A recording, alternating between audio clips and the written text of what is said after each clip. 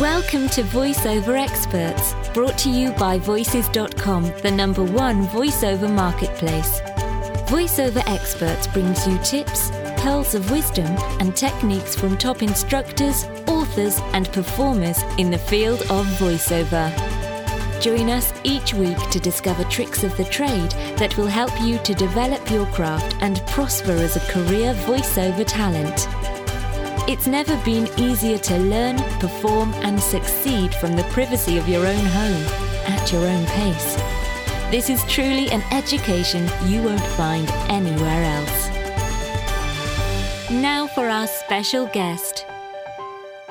Hello there, I'm Lisa Brandt. I've been doing voice work for decades. In fact, radio is my background. Because I was doing radio and television commercials, I got pretty adept at maybe one or two good reads early in my career. But when I got to Toronto, I was really challenged by some top-notch producers that forced me how to really use my voice more like an instrument. Radio stations, as you may or may not know, turn out huge volumes of spots, and they don't usually have a lot of time for super creative, out-of-the-box types of production. That's not to put down producers. There are amazing producers in the industry, but a lot of times they've got so much stuff piled on them that it's more of a case of getting them out and getting them on the air. There's no time to mess around with somebody who can't get the read right pretty much on the first or second take. And that goes now, of course, not just for radio, but so many other industries are using voice. They want it done now, and they want it right the first time. Today, I'm going to talk about auditions. Auditioning from a home studio basically saved my voiceover career. I hated in-person auditioning so much. I know a lot of people do, but I would really suffer before an audition to the point that I just simply stopped doing it and picked up whatever work I could do through networking or other ways until I set up a home studio. And I happen to have a really good mic I've had for ages, an Electro Voice RE20, but if it died tomorrow, I would get a Yeti and plug it into my laptop. The first tip I have is pretty basic, but it's very true. Know how to use your microphone.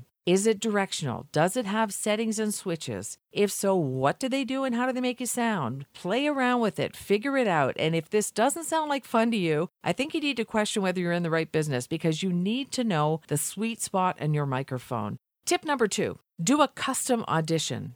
Now, if you're just throwing a pre-recorded demo at everything, part of me wants to tell you to keep doing that, because the chance you'll even get heard is kind of minuscule, and that gives someone like me a better shot at the job. If you are getting jobs by just throwing regular demos out and not doing custom auditions, imagine how well you could do if you did it properly. The client chose their words carefully in their script. They edited, they re-edited. This is their baby, and they want to hear you bring it to life. If you're not willing to put in 2 minutes, 3 minutes, 5 minutes, whatever it is, to make a custom audition for them, they, by and large, are not going to even bother with you. And nor should they. You're disrespecting them as an engager. Tip number 3, treat the audition like a first impression. When you walk into a room and meet people for the first time, you make eye contact, you shake their hand, try and remember their name. The audition is the first time the client is going to hear you, so don't give them a Debbie Downer slate even. Be cheerful and be clear. Part of this process is about relationships. Sometimes you'll have an ongoing dialogue with this person, and they want to know that you're someone they want in their team. Make sure that slate is recorded at the same level as the rest of your audition, or you'll either blast them out of their chair or make them have to stop and listen again, and it really gets annoying. Imagine at their end, they're listening to dozens and dozens of these. It can get to be a pain in the neck after a while.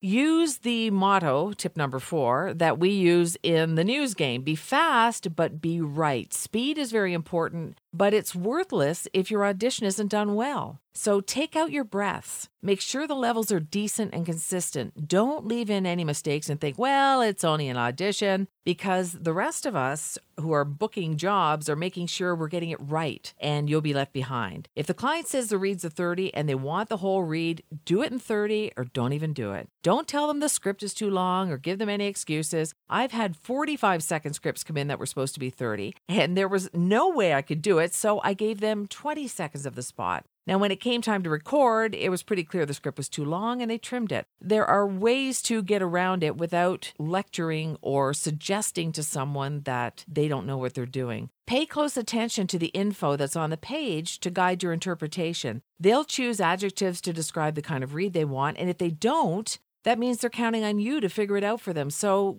give it some thought. Lots of times, a client doesn't know what they want until they hear it. And this is your chance to give them something a little bit different, a little bit more you, and to put your whole self into it.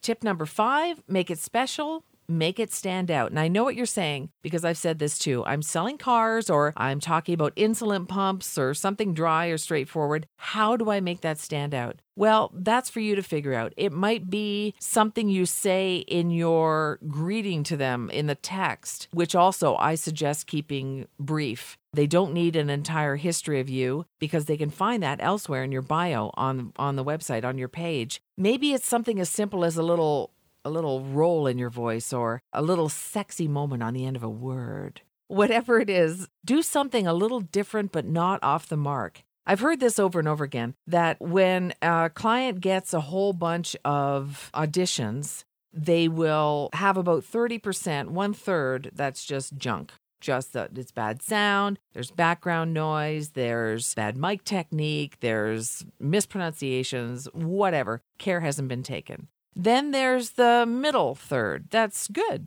They do a pretty good job, pretty regular, average, typical read kind of job. And then there's the other third that make it to the final count. If they're lucky, they get that many. Often there aren't even that many. You want to be in that top third. So you don't want to have anything that stands out in a bad way. Sound, rattling, lip noises, as my friend Bob calls it, cat food. None of that stuff. But you still want to stand out enough so that you're memorable. I'm not for a minute suggesting that you put a sound effect in the middle of a straight read commercial or do anything crazy. Just find your own way to make it your own read. And part of making it your own and making it stand out is knowing which auditions to do and which ones to pass up. If your profile is filled out correctly, you should be getting auditions that are quite tailored to what you can do, but every once in a while, some still come through that just aren't in your wheelhouse. I know if I see an audition, for example, for an upbeat, powerful read, and it's also open to men, depending on what the subject matter is, I might not even bother with that one, only because a man is going to do a more powerful read than I am, although I do a fairly good powerful read. And it's same with upbeat. You know, I can do an upbeat read as well, but am I the best at it? Are there people on here who are a lot better than me at that particular read? I believe there are. So I would rather spend my time doing something that's more tailored to my best abilities than to just throw an audition out there just because it came to me and it's an opportunity. Giving it your best also means knowing what you do best and what you have the best chance of booking. I don't delete a lot of auditions without doing them, but when I do it with thoughtfulness and with a real clear understanding of what my abilities are and where my limitations are. Anyway, I hope some of this has helped you, maybe just been a little bit of a refresher to get you back on course when it comes to doing your auditions. I have only one regret about being a part of Voices.com, and that is that I didn't do it sooner. I wish you good luck. Not too much luck, but good luck. We are competitors after all. Thanks so much for listening. I'm Lisa Brandt. Thank you for joining us. To learn more about the special guest featured in this Voices.com podcast, visit the VoiceOver Experts show notes at podcasts.voices.com/voiceoverexperts. Remember to stay subscribed. If you're a first-time listener, you can subscribe for free to this podcast in the Apple iTunes podcast directory or by visiting podcasts.voices.com. To start your voiceover career online, go to voices.com and register for Voice Talent membership today.